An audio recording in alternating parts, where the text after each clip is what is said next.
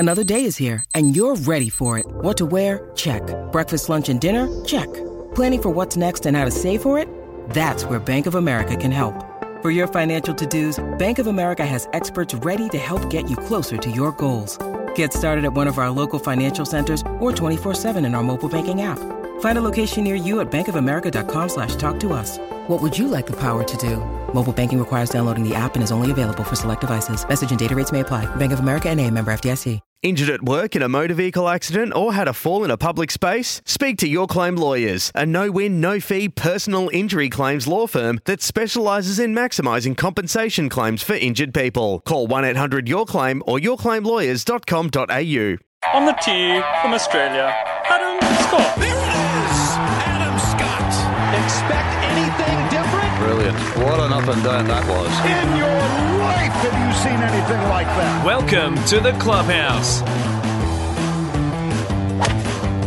Yeah, we're back. Welcome to the Clubhouse. Great to have your company. My name's Julian Bayard. Mark Allen is here as always, and we're talking all things golf. Oh, it's getting a little bit wet out there, Marco. Winter is coming.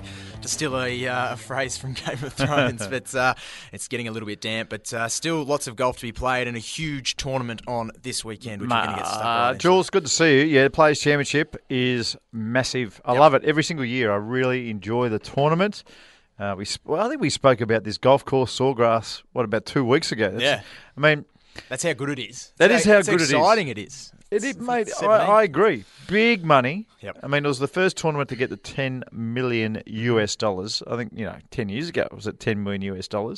It used to have a 10-year exemption. So this is what the PGA Tour was doing to really ramp it up a bit. So I think Steve Elkington was the last winner of the 10-year exemption. So, I mean, that is just... it's an enormous... It's a fair carrot. You understand golf. I know you do. You can fall off the perch real quick. Yeah. I mean, Trevor Immelman, for instance, he won the US Masters. These days, he's in the 1500s in the world. Yeah. And it's not long after he won that tournament. So, 6 years, 7 years? Something like that. Trevor Immelman, he's at the top of the world, got a green jacket in the closet, and now... he's in the 1500s. So, the 10-year exemption was enormous. The $10 million... prize fund is enormous. Yep. The only thing that's not enormous is it's not a major. Now, and their greens aren't enormous. If we were talking women's golf, right, because no one knows what happens there as far as the majors are concerned, they change every year. Yep. They change every year. We talked about that. We don't even know the name of them from year to year, but they are considered majors. Good luck to the girls. Yep. This would be a major. If the same people are running it. And I think it will be a major one day. Just like Arnold Palmer's 1958 Masters victory. At the time, in 1958, it wasn't considered a major. By 1960, the US riders got together and said, okay, come on, let's work this out. Yeah. The majors. You can't have two US amateurs. Come on, guys. You can't have a US amateur and an amateur championship, the British Amateur and the British Open and the US Open. They can't be majors. Let's ramp this up a bit. Yep. So Masters and the PGA became majors. I think golf's ready. Yep. I mean, I think 5 majors makes sense. Mm-hmm. It gives Greg Norman a major. Yep. Well done, Greg. Good on you, gives Steve Elkington 2 majors, 2 more. So he's got. He'd have 2 players and also Ricky. The PGA. Gives Ricky an extra. Ricky Fowler's won his first major. Well done to you, Ricky. He's the defending champion, of course. It is. Yep. And got rolled last week in his high tops and his rolled up pants. Yep. When you wear that stuff and you get beaten, it makes you look silly. No, I like it. I like it a lot. If you start wearing high tops and your pants roll, I don't mind you rolling your pants up. Yeah. No worries. But just wear your normal golf shoes, will you? I think it's good, Marco. I think he's bringing a bit of style. I've told you this off air before, but I follow him on Snapchat. It's called poor style. I follow him on Snapchat, Ricky Fowler. You're a big Snapchat man, One of the most interesting characters of all time, Ricky Fowler. I reckon he's fantastic. He's an interesting character. Fantastic. What part Good of for his... golf. Good for golf, Oh, Marco. yeah. All that. When he came out and played in the Master of the Amateurs. And the year he came out, it was at Yarra Yarra. Yeah. And he was as big as you. Right? So he was lightly built. Yeah. I'm not saying that you're smaller than me. I'm just saying that you don't have more than fair. No fat on you or whatsoever. Yeah. This guy into the wind. Now, the 18th at Yarra Yarra, a lot of people have played. It's not a long par 5 by any stretch of the imagination here. It drives uphill and the second shot's slightly uphill. If I'm playing and there's no wind, it's a drive and probably my 5 wood these days. Yep. He was playing into a 2-club win on the final hole in the playoffs. He'd drive a 9-iron to that hole when he was a jockey. Yep. So he's always been able to bomb it. And the work that he's done with Butch Harmon's been phenomenal. And Butch just has the magic, mate. I can promise you that. But, yeah, he's got a major too. In my world, this is golf according to the Clubhouse, basically. Yep. So he'd have a major, and Adam Scott, he's got 2. Yep. Masters and the Players' Championship. So, I think it'll happen one day. Yep. I do. And I think it should happen too. And then the other one, of course, is that PGA becomes a rolling major. So the PGA every 2 years is played in America, and maybe let's say it's the odd years, it goes around the world. Goes around the world. So might get one down here. Yeah, the PGA. Well, all the majors are doing it. Yeah. So the only major really with the prefix these days is the US Open. Yep. Because you've got the Open Championship, the Masters, the US PGA that will become the PGA. Yep. And be played around the world. Even this week, the Players. It's not even the Players' Championship anymore. It's just called the Players. And the US Open will keep the prefix. But that is it. So in a perfect world, you have that 5th major. Probably still be the 5th. Yeah, that's if the Players' Championship was put in amongst the majors, then I think the PGA goes from being the 4th major to the 5th major. You reckon it elevates? Yep. Really? I think so. I think so. Yep. I think it would be it would be the 5th. It would come 5th, unless, of course, it starts going around the world. Yeah. And then it changes. Then it changes. Yep. Then it becomes international, more international. Yep. Because I think still to this day they have 20 club pros playing in the US PGA. I mean, come on. Come on, guys. Imagine if there were 20 club pros playing at Wimbledon. I mean, get them in the we would 128 laugh. You would laugh at Wimbledon. You go, what the hell sort of a tournament is this? Yep. For a long, long time, the US PGA has had 20 club pros teeing it up. I mean, what a joke. Come on, guys. What Seriously. an absolute joke. Yep. So that needs to clean up its act, and that'd be a great way to do it. Hey, congratulations to James Hahn, we should say, Marco. 8 missed cuts in a row before he won last week. Yeah, ridiculous. Second win in 2 years. And you know what you said about... sorry to digress a little bit. Yeah, you know what you said about the Olympics, about how anyone could win it? Yeah. Just goes to show, doesn't it? Just goes to show. Quail Hollow, it's a big tournament now. Some Yep. good players playing. It just goes to show. Imagine if James Hahn won or someone of that ilk. Yeah. Look, anyway, let's not digress. Hey, did you see the vision, Marco, of Jason Kokrak, the man with the best name in golf? It's an unusual name. Yep. Wells Fargo, 18th, hit his shot right into the hospitality tents. Yes. The ball ended up on the second deck of the hospitality tent. Right. People cleared out. Middle of the floor, next to the bar. He was playing his shot. Chipped out. Had an opening. Onto the green. Got it to within about 10 feet. It was unbelievable. And rolled it? And then 2-1. Oh. Imagine the One of the cheer most if he's got up and extraordinary down. shots. Jump online if you haven't seen it.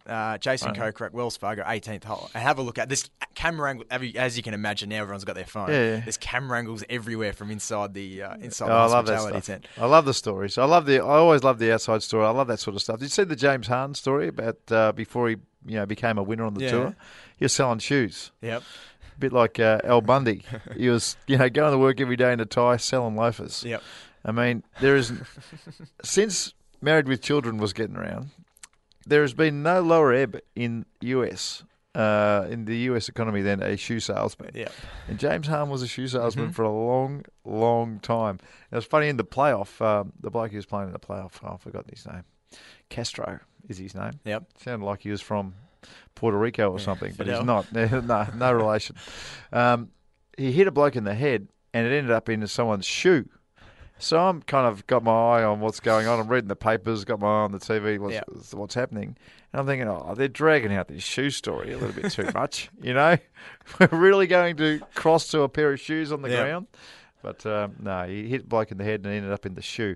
And this poor Castro, like, loses the playoff after making a real mess of the hole. Hold a 10-footer for a 5. Had to put his hand inside someone else's shoe. Not ideal. How low does it get? Not ideal. I bet the bloke wasn't wearing socks either. Oh, no way. You got to squeeze the Titleist. I hope he wasn't wearing I socks. think he's a tailor-made man. Had to squeeze it out. Yep. What a disaster. Shocking. What's the weirdest place you've ever had to hit a shot from, Marco? I climbed a tree once. Did you? Sergio style? Sergio style, Bernard Langer style. Yep. Yeah, I had to climb a tree. I didn't have to get too high off the air, but then I just tapped it out because the dropping zone, the grass was too long. Okay. So I thought I'd take a risk. I was going to miss the cut anyway. How'd you go? No, I stuffed it right up.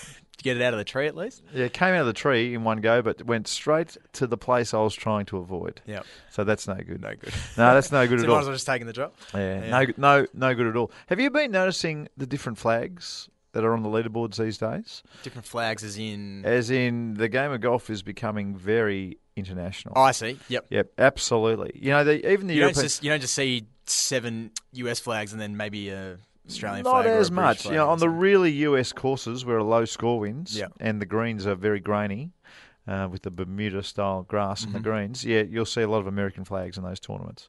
But the European Tour these days, I know the tournament was in Morocco, but that European Tour used to be dominated by the English, Scottish or Irish flag or the English flag as well. I think I mentioned the Wales flag.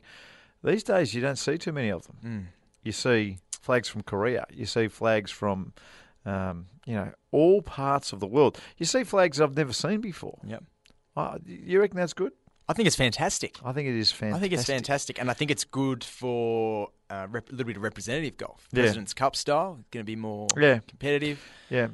I think it's great. So, seeing that the Olympics haven't even been played yet, do you think golf's becoming international itself without, needing to be in the Olympics? I don't think it needs to be in the Olympics. No. But it's becoming... No one. The popularity of it is, and its diversity now, Yeah. is so much better than what it has been. Yeah. Gee, I can't wait for the World Cup of Golf too, Marco. Yeah, Kingston Heath. Yeah, your it's gonna course. be huge. It will be huge.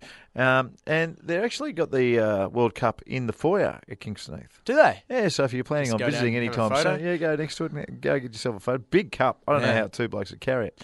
But look, I think I told you last week. I was in a pretty privileged spot last week. You were. Any And, development on that? Of course, we're talking about the changes of the rules. Change of the golf. rules. Yep. Not as yet, but certainly I think it's going to happen. I think, and if you missed the show last week, they're talking about getting rid of the drop. And if you, instead of having a penalty drop these days, you'll get a penalty place. Yep. And a lot of other rules just to make the game simple and common sense stuff that the game has lacked for 150 years. Yep.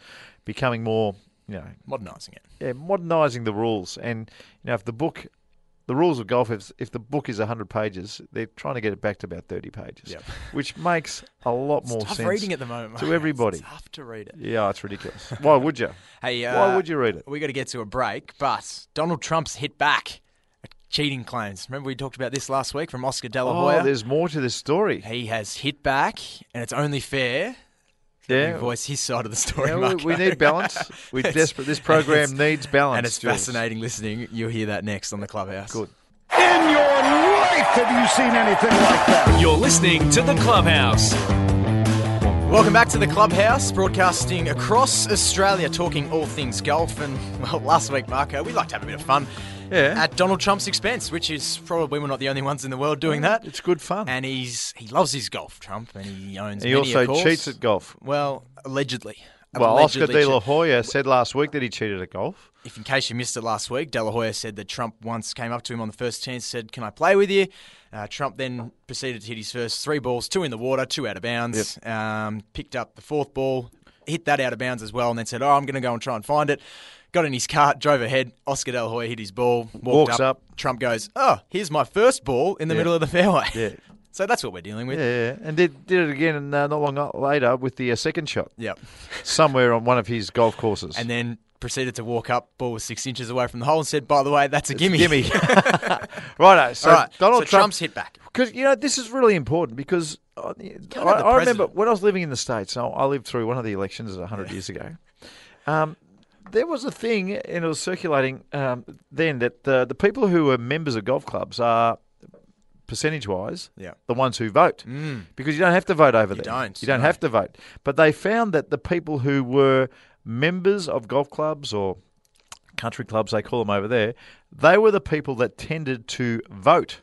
So this is very important. This must be on Donald's mind because what's he said in reply to Oscar? Quote, Not only didn't I cheat, I didn't even play with him, Trump said. I've never played a round of golf with this guy. Trump told the Associated Press on Thursday he respects the game too much to cheat and he's good enough to have won a number of club championships. Trump, who owns 18 golf courses, says De La Hoya is lying about him because he wants to sell tickets to the fight that he's promoting. Quote, he's absolutely lying, Trump said. Golf is an important thing and I felt I had to say something. I told him I have something else to do. I can imagine that's after Trump's... De La Hoya offered him tickets to his fight. Right. Did go back to about the third sentence there. Did he say he's good enough to win several club championships? That's exactly what At he what said. level? C grade or D grade? Trump, a low handicapper who says he hasn't played golf in the 2 months recently because of the campaign, said De La Hoya did play Trump National in a celebrity match against comedian George Lopez in 2010. Quote, he played terribly, Trump said.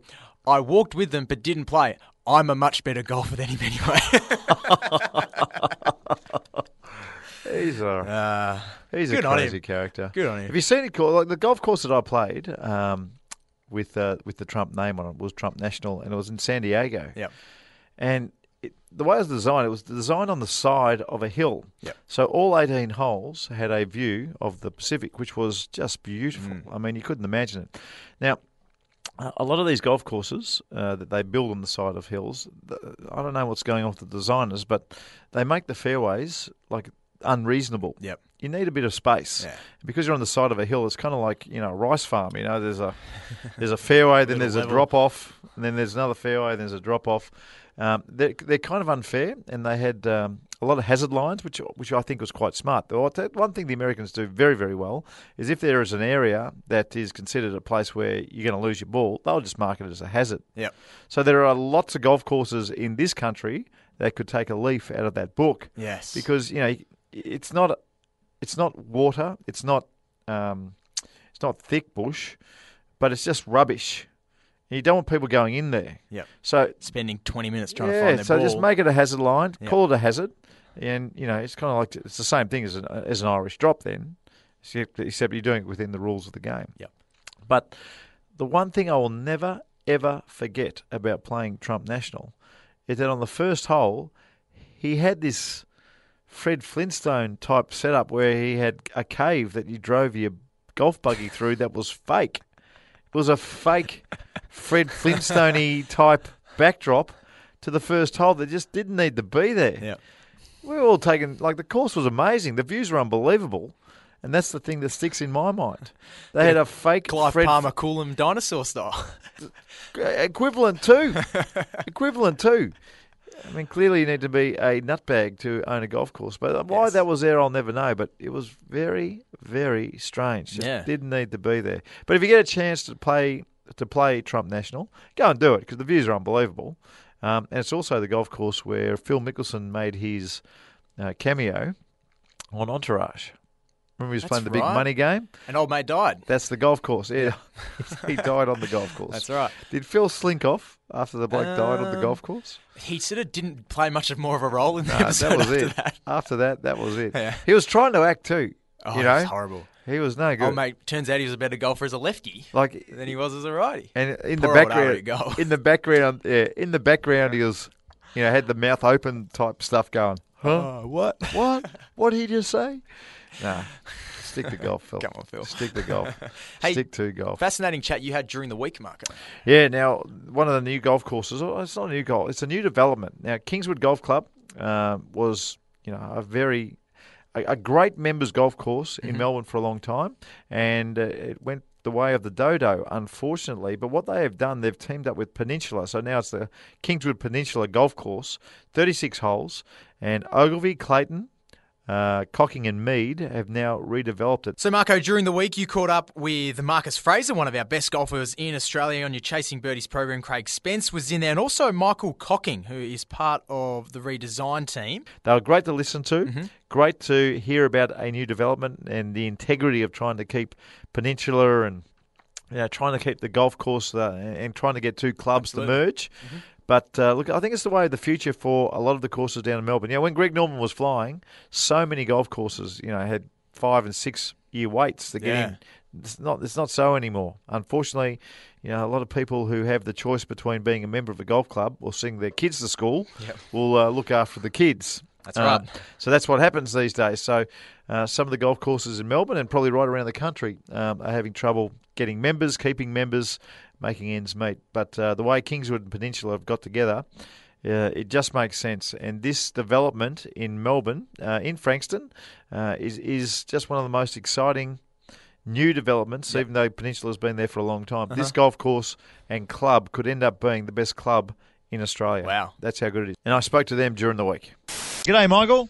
Hey, Mark, how are you? Yeah, I'm very well, thanks, mate. The reason we've got you on is because you've changed the place, not only the north but the south as well. We're hearing some unbelievable things, particularly Marcus and David have been telling us that these new greens that you've put in down there are just unbelievable. Can you tell us about them? Yeah, sure. Yeah, no, the greens are getting pretty good reviews so far. We opened the first 7 holes of the back 9 last week or the week before. I guess the brief really was for us was it started out as more of a maintenance based. So one of the things synonymous with Sandbelt golf is firm fast greens, and we never really had those down on the Peninsula site. And when the merger took place, there was an opportunity to start looking at all the different aspects of the golf course, from drainage to the greens to the bunkers, and trying to extract that final 15 or 20% of potential out of both courses. And you're only as good as the land you're on, and you know how good the land is down there. It's phenomenal. Probably one of the best sites. That's right, outside one of the best sites on the Sandbelt. So we started work about a year ago, and so far everyone's pretty impressed with the result. But I think as we get closer to the end of this year, when the full South course opens, that's when it's really going to start to blow people away. Yeah, Michael, Craig Spence here. I've been impressed with the pictures I've seen you tweeting along the process, because if we go back a while, we had Peninsula, when it was Peninsula, had very, very it wasn't Sandbelt type greens, particularly on that south course. And the pictures I've seen that you've tweeted thus far have been very, very traditional, very big bunkering. Tell us a little bit about how you tried to go about the design aspect. Yeah, well, I guess it was we did quite a bit of work there 10 or 15 years ago, and it improved both courses quite a lot. I mean, the North went from being, not really regarded as a great course. It was outside the top 100, and it's now, well inside the top 20.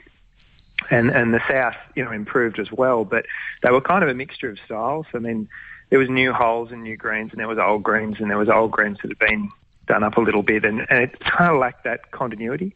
And there were a few, quite severe greens. I guess it lacked that common style. So in rebuilding all the greens, we've been able to address that. So there's consistency there. The bunkering varied a little bit too, and it missed out on that. I mean, one of the reasons Royal Melbourne feels so big, the scale of that place feels so large, is the bunkers. They're huge bunkers around the greens. So the bunkers are probably bigger, and they're a bit more kind of sculptural, a bit more interesting, the shapes of them. The other thing on the South's been, I don't know whether you've seen any photos, but has been the creeks. We've really made the creeks a feature of that side. We've actually had a stonework, all the stonework, yeah. Yeah, so a stonemason who's based on the Peninsula has been helping us, and to give that kind of, the stacked stone on 13 at Augusta around the creeks there. So that's a real feature of the South as well. Marcus Fraser is with us, Michael, the number 66 player in the whole world at the moment. I can't believe it. Did you know that? Yeah, don't talk to me about that just at the moment. I can't believe you're at the Players' Championship this week, but they only take the top 50. I was sure they took the top 100 players in the world. Anyway, that doesn't matter, because you're the touring pro down there, but you've seen all the working, you've watched it progress, and you were telling me off air before that you think it's going to be the best golf course and club in Australia. Oh, there's no question it'll be the best club in the country. I have no doubt whatsoever that will be the case. And I think I think as long as we can get the length into the North course, I think not we, but Michael and the team down there that are doing the job. I think as long as we can get the length into the North course, I think the North course will probably sit amongst the top 3 courses in the country. as Michael knows, that piece of land is, I think, as good a piece of land as I've seen anywhere in the world, and it's comfortably right alongside Royal Melbourne as a piece of land to put a golf course. And it's just a golf course just you don't have to do too much, and it sits perfectly on that land. You're also telling me that the quality of the greens, not just the contours, and that's what Michael's all about, but the quality of the green. You've never seen anything like it. No, it's they're by far the best. Those 7 greens that are in play at the moment are by far the best greens I think I've ever putted on in 14 years of playing professional golf. So, what are they called, Michael? It's a bent grass called Pure Distinction. Which is a great name. Say no more. It's a great name. Where'd you get it from? Well, it's a good story with that. So Augusta is A1 bent grass. A1's the same grass that Kingston Heath. Right. And over time it kind of colonises out into it because it's a hybrid, and they picked one of the little, you know how it goes kind of blotchy, how green's going to go blotchy? Yeah. Yep. They picked one of the blotches that they thought was really good, and that's Pure Distinction. That's where it came from. So it kind of stems back to Augusta. So you've got a bit of a hybrid patch at Augusta. Yeah. Why is it so good? Does it creep more, or does it sit straight up? What's the story? It's really fine. I haven't seen many bents like this that are so fine. It's kind of a lightish colour, but it's just such a consistent look. I mean, I know some of the members that saw it just felt like it was synthetic grass. Like, it was such an amazing look to it. Yeah, it's quite phenomenal, really. I reckon one of the best things that you blokes do at Ogilvy, I've got to get it right, Ogilvy, Clayton, Cocking and Mead. One of the best things that you guys do, you turn golf courses into second shot golf courses, which I think is really important. Kingston Heath's like it. You're talking about before just the size of Royal Melbourne, and when you get to Augusta, it's the same. It's the size. They're both second shot golf courses. Yeah. How much focus did you put on, but this being a second shot course? Oh, quite a lot. I mean, the Sandbelt's pretty much, it's a pretty classic. They're pretty classic strategies, really. I mean, it's some of the purest strategic golf courses in the world, and it's a simple theory that they're wide fairways. They're pretty generous fairways, so they're some of the most playable tournament courses anywhere in the world. And greens are tilted or tipped to favour a shot from one side of the fairway or the other, and then around that place you generally arrange your hazards, so it tempts people into playing close to trouble to get the best line, and you've got heaps of room to play away from it, but a really difficult second. So, it's no coincidence that Mackenzie was involved with Augusta, designed Royal Melbourne, and had such an influence over the rest of the Sandbelt. So there is that sort of common thread between all the Sandbelt courses, and Peninsula won't be any different, or Peninsula Kingswood won't be any different. Michael, you talked about Augusta. They've got some of the best practice facilities we've ever seen anywhere, particularly that new practice range they built. What's the facilities going to look like that you're going to build out there? I'm not into making bold claims, but I think the facilities down there will be the best in the country. They'll be unbelievable. You've got such a big driving range there. It's 280 or 300 metres long. It'll be arranged similarly to the Augusta model. So we've used bunkers and greens. We're actually building at the moment to kind of simulate the same sort of shots you get on the golf course. Yeah. So driving ranges years ago were just somewhere where you could take a few swings to warm up, whereas now the same sort of attention's going to practice facilities as out on the course, and people are trying to simulate and trying to inspire people to go and practice. So give them the same feeling as they're out on the golf course on the range. And then on the that course well, Spency, but where the maintenance facility is on the other side will be quite a big pitching short game facility. Yep. And putting green as well, and then up near the clubhouse there'll be putting greens too. So it'll be a pretty amazing area, really, where you can practice. Fascinating chat, Marco. I might take a break and then come back and talk about golf courses around Australia merging with other courses, because I think it's a fascinating discussion. It makes sense. It makes sense, but some of the clubs have done it and it doesn't make sense. And I'll explain the difference. Okay. I'll explain the difference when we come back. You've got to be careful.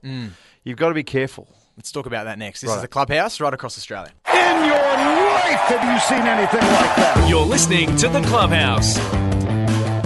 You certainly are, right across Australia. My name's Julian Bayard. Mark Allen is here as well. We're talking all things golf. And Marco, a really great chat before the break about golf courses merging and the sort of traditions and what you have to uphold between the two courses when they merge. But I want to ask you about clubs merging? Because we're seeing it so often, and you hear a lot of talk about potential clubs merging, going down the track, and perhaps in Victoria anyway, clubs who are down on the peninsula wanting a metropolitan courses for their members as well, because it's so far to travel, and that happens across Australia as well. Yeah. So tell us about what clubs are doing now and why it's becoming so popular. What the danger, and we've seen a couple of things down in Victoria, the danger about selling up and then going further out and building what some people would call their dream golf course, a championship golf course. The danger with that is that being a member of a course that is local is fantastic for so many reasons. One, it's not far to go to. Two, you can play after work and get home pretty safe. Three, the kids can get there and get home reasonably. But when you sell that block of land up and then take this golf course to an outer region where no one lives, then a lot of the things, you're taking a lot of the things away from the membership, the core of the membership, who joined this golf course because they were local. So, if a golf club is in town or in a city suburb and it's not doing so well, and we see some golf courses like that right around the country at the moment, somebody's got to take one for the team. If there are two clubs merging, and that one is the hard bit, because it's a bit like your football club taking up and merging. I mean, some people get really attached. Well, they do, yeah. And the vote, in a lot of these cases, the vote needs to be 75% to actually get something to happen. But we've seen a few models down in Victoria where they've sold up, they've built their golf course. You finally get out to play it a little bit, and because it's so far out, and maybe the cold, icy conditions of a winter in the morning. And we're seeing golf courses where you're hitting off a downslope, where club members are hitting a 3-iron off a downslope and there's water carries. Yeah. So they've gone from playing their nice, friendly little golf course where they're hitting, 3 woods to the corner and a 9-iron in. And golf's a picnic for everybody and enjoyable, to now they're going to these, we're going to build you a championship golf course. It's another 20 minutes out, which, the 20 minutes out ends up being 35 minutes. And they finally get out there and they're lugging their golf bag around this up and hill, downhill. Or if they then to avoid that, they've got to get a buggy, and all of a sudden their free round of golf that costs $5 for the sandwich and a $2 comp entry is now becoming a $35 affair, and they're hitting 3-irons, like I said before, off a downslope trying to carry the water. That's right. And now nobody wants to play. And then you've got the other side of the argument, Marco. No one wants to play. Whereby you've got the exclusive golf club and members of the exclusive golf club who might have paid upwards of 10, 15 grand joining fee, having members from what they consider a lower golf club, riffraff, joining their club because they were members of the other club and getting automatic membership rights. So that's madness. So what I see, and there are a few chances for this to happen. If there are 3 clubs close by that need to merge, well, it's all about talking one of those clubs into saying, we've got to sell your land. There might be a golf course where there are 6 holes that you can't sell because of the flood, the 100-year flood or whatever. So you might be able to sell off 12 holes of a golf course. You've just got to, someone's got to take it. Someone's got to take one. And then you could have the 3 memberships being involved in 2 clubs, which makes much more sense. So the model of selling your course and our club will go build another course, I don't think it works. The model of one course flogging their land to become part of a 2-club system or a 2-course system definitely works. But there really is the opportunity for super clubs in all major cities now. To where if you've got 2 beautiful golf courses and somebody from another golf club, you don't want to sell off the 2 beautiful ones, but our membership and our waiting lists and our bank balance isn't adding up at the moment, then they can get the cash injection from selling up a smaller club. Now that smaller club, who cares if they are considered riffraff? I mean, really, when you go down there and play, I've never been to a club where it feels like there's riffraff anywhere. It's just the prestige factor that people that they fall into. And then, that's 40 years ago. That still exists. That thinking is 40 years ago rubbish. It still exists. Absolutely. It does still exist. You're right, Julian.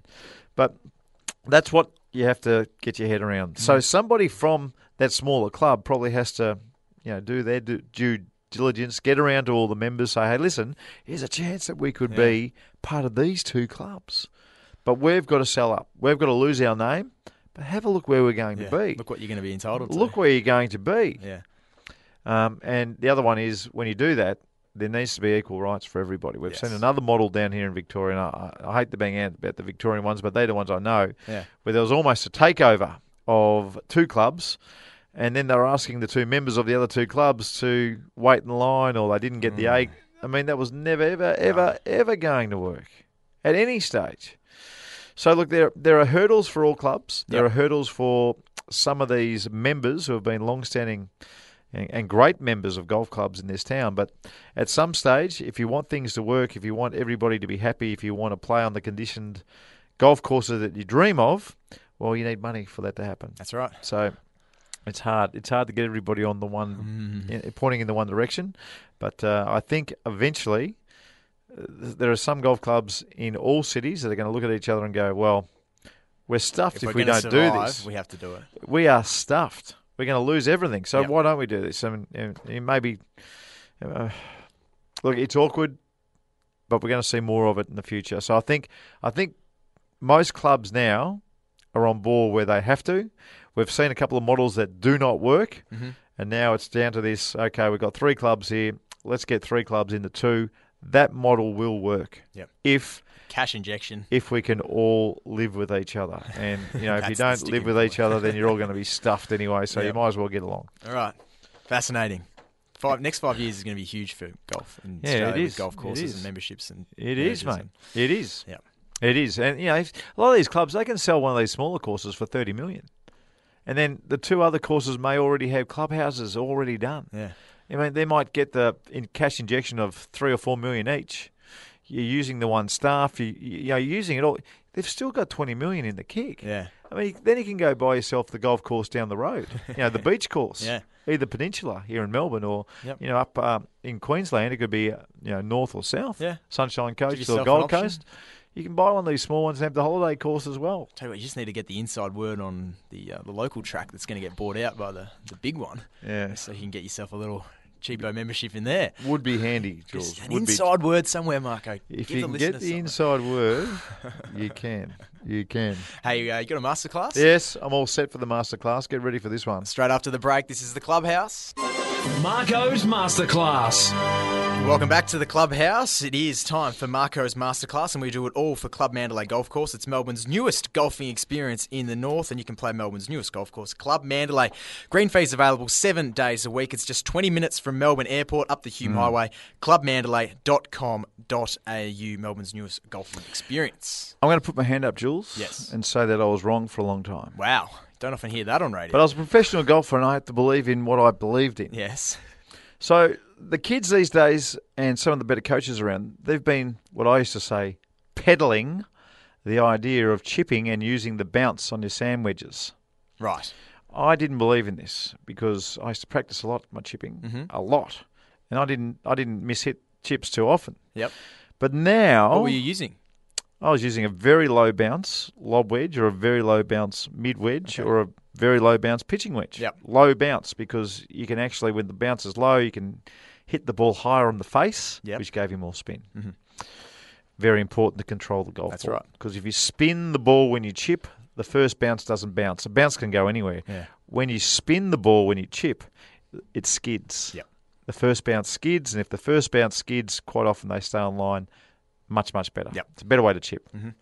But now that I'm just a chopper, like everybody else, and I just play, play just once a week, and I don't do any chipping practice whatsoever, I found that my old technique of putting the ball a long way back, putting the hands forward, and not using any bounce whatsoever, and I was being shown up as a fool because it's very hard to do it that way unless you're practicing all the time. So now I move the ball forward when I chip. Really? And I have employed sand wedges with high bounce. Once upon a time, low bounce, and you look in most pros' bags, if you did 10, 15 years ago, they're all low bounce. These days, the high bounce is taking over because you actually can't it's very, very hard to hit a shot fat. Yep. Because the bounce is like a ski ramp almost. The club doesn't dig in unless, of course, you're chipping into the grain on the cooch, and that's a whole different story. Yep.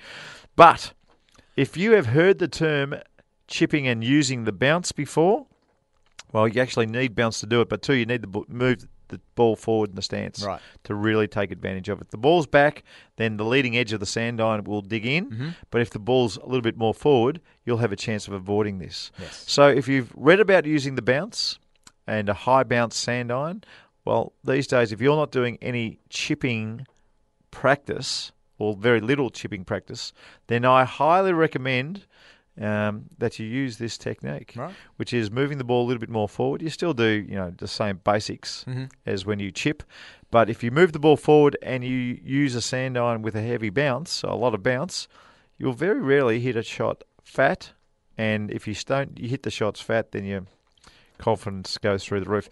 Again though, if you can putt and you're only a little bit off the fringe, go ahead and putt. It's just so much easier. When you're moving the ball forward, Marco, where's your weight?